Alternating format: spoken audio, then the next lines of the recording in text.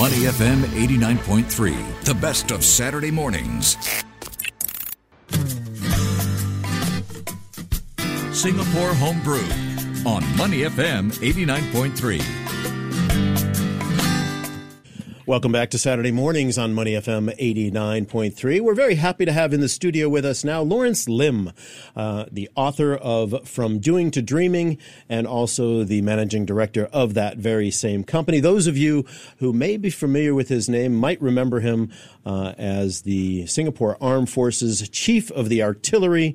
He did retire in 2016 to move on to become a certified coach, training facilitator, among other things, and a CrossFit trainer too. Lawrence, great to have you in the studio. Welcome to Money FM. Good morning, gentlemen. Yeah, and you've been doing a lot of different things. You're a Renaissance man reinventing a life. Tell us about your time after the military and what you've been working on, because it's a lot of things. Oh, I wanted to explore the private sector and to do things that I never did after the military. Yeah. So the first thing I did was to pick up music.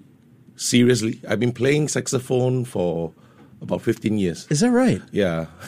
Wow. So I went into it seriously and always wanted to learn the drums. So I pick up drums and I pick up the bass guitar. Yeah. Wow. So I've been doing that for the last 5 years. Wow. And it's been amazing. Yeah. So you've been doing that. You've been doing coaching. You have a pub. I have a pub. I run a few companies. Entrepreneur. I have a vending machine business in Vietnam.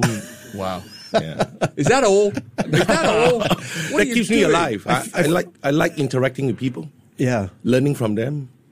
I think that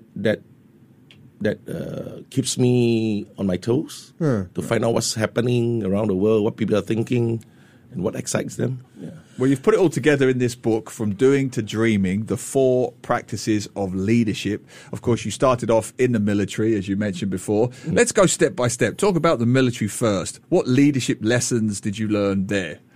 Oh, it's a bit of... when I retired, I have this nagging feeling that has been ironic. It's like I've learned so many things about leadership, but nobody told me from day one what the journey would be like. So I thought that I better write this down so that I can inform those guys who are coming after me.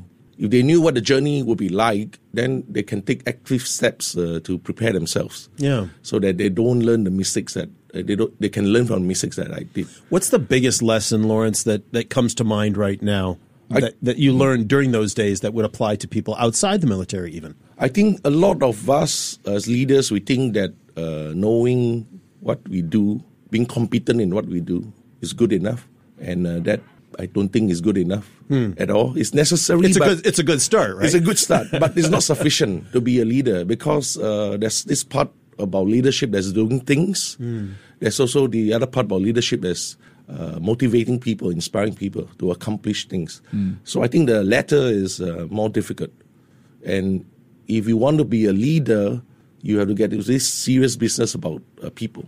And this is the part that not many leaders are good at. Yeah. That's really refreshing to hear because, as you know, anecdotally, the average man on the street will say, in Singapore, they leave the military and then they get a nice job on this board or that board. And are the leadership skills from the military transferable to companies, corporate worlds, whatever? What would you say to that? I think the concepts are transferable, but how they do it is dependent on the context. So in the military, people are more docile. They have the values are more aligned. It's a culture, so things get done, and things get done pretty fast. But in the private sector, it's a bit different. The people aspect becomes more pronounced, and this is the part where we have to be more careful.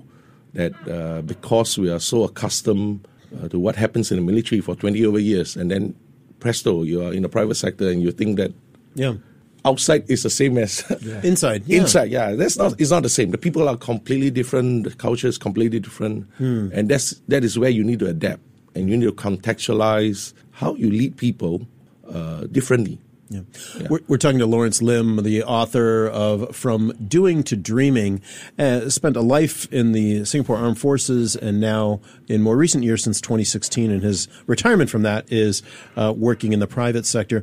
Lawrence, I'd like to just ask one more question about that, because Singapore is a conservative society, and it would be argued, I think, effectively, that within a conservative society, the military would be the most conservative part of a conservative society in terms of having processes and a real specific way of going about things.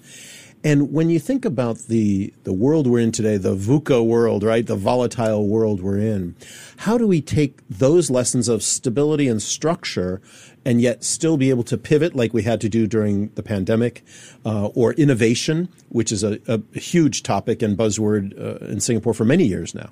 How do we take conservative qualities and expand them into the real life world? I think in the Singapore Armed Forces, at least the experience that I had, we are always constantly challenged to do new things. And I think this is the part of me that I'm very grateful for, that I was always given new challenges, new things to do, and we are always innovating, despite this conventional thinking that, the military is very structured. Yeah. So actually, I'm wrong. I'm wrong in my. No, it's okay. But I might be off base or wrong in my assumption. Yeah, I think in the war fighting part, in how we do things, is very structured. But in terms of how we think about the future, how we can improve, I think many people will be very surprised that actually it's a very innovative organization. Yeah, which is why if you read in many military journals, they will put the Singapore Armed Forces as one of the most modern, advanced, innovative armed forces. In what way? I'm genuinely curious to hear about this. In what way is the military innovative? In the way it adapts NS, or the way it comes up with military strategies and concepts? What is it that's so innovative? I think the part about employing people is very innovative in the Singapore Armed Forces. I think you will appreciate that Singapore, we have a very tight labour market. Yeah. And for many years, the Singapore Armed Forces have not grown beyond a certain size. In fact, it's shrinking, but yet we can still do the operations, the contingencies in the recent COVID contingency. And you can't help but wonder, how can we sustain all these operations with very limited manpower? And if you look at the type of systems that they have, I'm from the artillery, from 8 men operating a gun, now it's down to 3 men operating the platform called a HIMARS. Now that's innovation, delivering more firepower, but with less people, from 8 to 3. Okay. Yeah. So we weren't meaning to make this talk about the SAF. No, but I'm very interested now. I'm very interested. I mean, but the lessons that you're learning there, I think, are the ones that you've put into this book and put into your coaching, right? Exactly. Yeah. Which is why I find the crossover so fascinating, right? And if I cannot, and you can refuse to answer this question because it's just come to me. You talked about innovation. You talk about declining manpower in the military. You may know where I'm going with this. I have a 14-year-old daughter. I actually believe she should do NS if it was possible. What do you think? I mean, it's always good that we encourage people who have the willingness to serve Singapore, because they live on this island. So I think the Singapore Armed Forces will be very grateful if people who live on this island see the need to want to contribute to the society at large. So I think it's something to be encouraged. Well, I should say to your daughter, pursue her dreams. Okay, you didn't quite answer it. You didn't quite answer it, but I understand why. It was a good answer, though, wasn't it? It was a very, very good answer. Lawrence, let's move back to your company, From Doing to Dreaming, and the book, From Doing to Dreaming, 4 Practices of Leadership. Give us an overview. What are the 4 practices that you talk about in this book? The 4 practices are really about competency as a foundation, and then moving on to building teams, which is the component about people, how to lead teams, before moving on to playing a role in an organization, which is what I call the acting part, acting your role, and before culminating in the final step, which is being an inspiration to people. So I use the 4 Chinese character, 世人, 戏梦, to depict these 4 practices. And let's talk first about competency. Right. What does that mean in the structure that you've defined? Right. Competency is a foundation of every leader. I mean, if you don't know what you're doing, then you don't have the authority to lead at all. So I think for leaders, you need to understand that you must walk the talk. You must be good at what you're doing before you can move to the next step, which is to grow teams. And this is a part where you need to lead people to harness the collective capabilities of your team. And from my observation, not many leaders understand this, that they need to grow teams.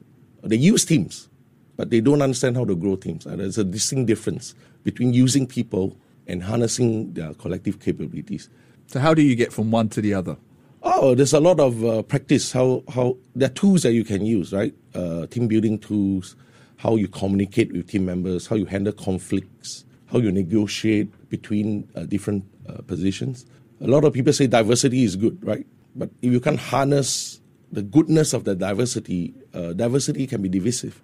And this is a part that a lot of leaders don't understand. They don't deploy tools, or they don't understand what it takes to rally people together in a team towards a collective objective. And Singapore has often had a very hierarchical system, right? Right. Starts in the education system and carries on. Are Singapore companies realizing this? You know, are the C-suite or the MD level, are they understanding now that they have to they have to approach their competency in a different way, and they have to approach teams in a different way? Yeah. Is that message coming through? I think it's improving. Back 20 years ago, a lot of corporations, organizations, they think that they just send their people on courses. Yeah, top down. And then, boom, voila, right. They come back, they'll perform. But it doesn't happen quite like that, because competency must be grown in the context of the organization. Meaning, if somebody goes for training, he then comes back, he needs to perform in the context of the work. Mm-hmm. And this is where the leader comes in. He needs to help the employee or the person perform. After acquiring new skills, new knowledge, then the leader needs to help an employee perform in that role, and needs to contextualize the learning experience into the applicative in the current job. Yeah. So this is a part where, again, many leaders don't understand. They think that they can outsource competency. Yeah, but it can't be outsourced. Yeah. It's very refreshing, because you seem to be looking at it the other way round to how I often hear it, which is employer says, you do. Yeah. And if you don't do it, it's somehow your fault. But you're seeing it the other way around. The impetus or the onus is on the employer to make sure that the communication is correct, the instructions are correct, and it's a shared relationship. Would that be fair? Yes, and that's the difference between a great organization from an ordinary one, right? Because they really care deeply about their people, and they're genuine about it. And this is how it manifests itself. They're interested in the development of the people. They take active steps to do it. Every leader across the echelon understands this. And this is how I think employees feel engaged, that somebody's interested in my development, interested in me, not just as a digit, but as a person. Will this help Singapore companies slow the brain drain? Because as you know, right around this time of year, after the bonuses come in, everybody leaves, everybody goes to a new company, everybody looks for a raise or whatever. Having this mindset that you're talking about, could this potentially encourage more employees to stay put longer? Never mind what we just saw through COVID, the quiet quitting and people leaving because of things.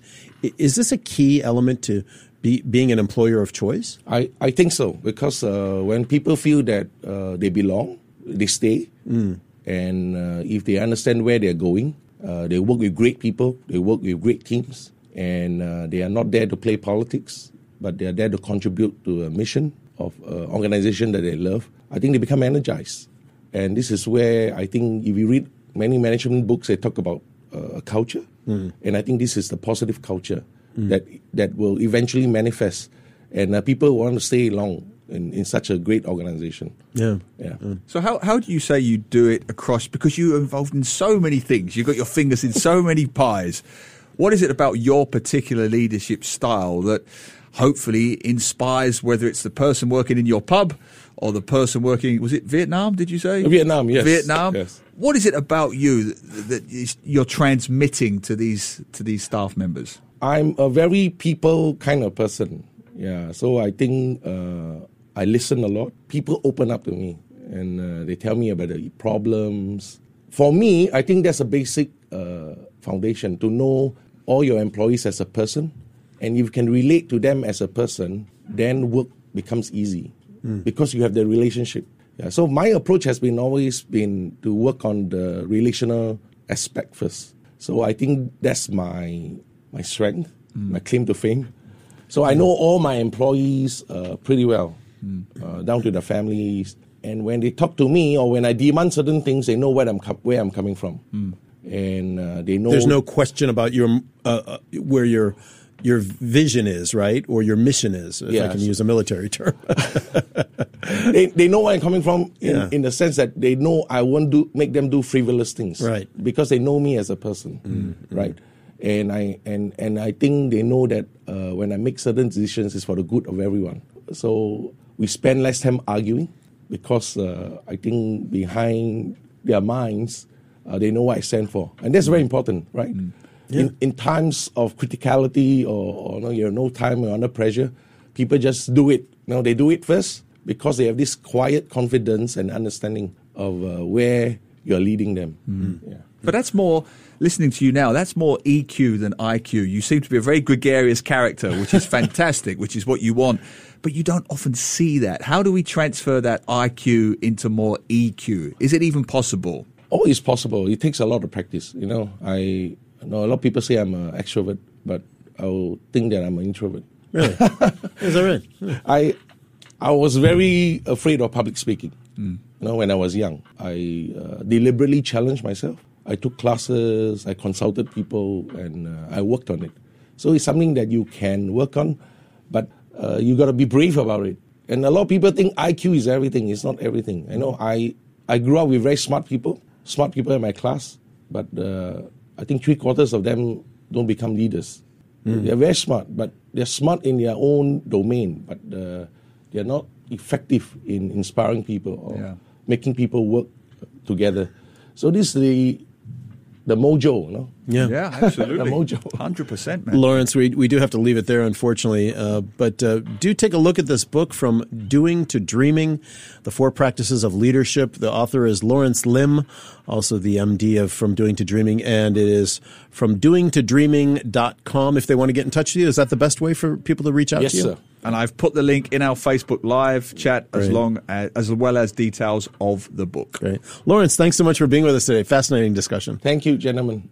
To listen to more great interviews, download our podcasts at moneyfm893.sg or download our audio app. That's AWEDIO. Available on Google Play or the App Store.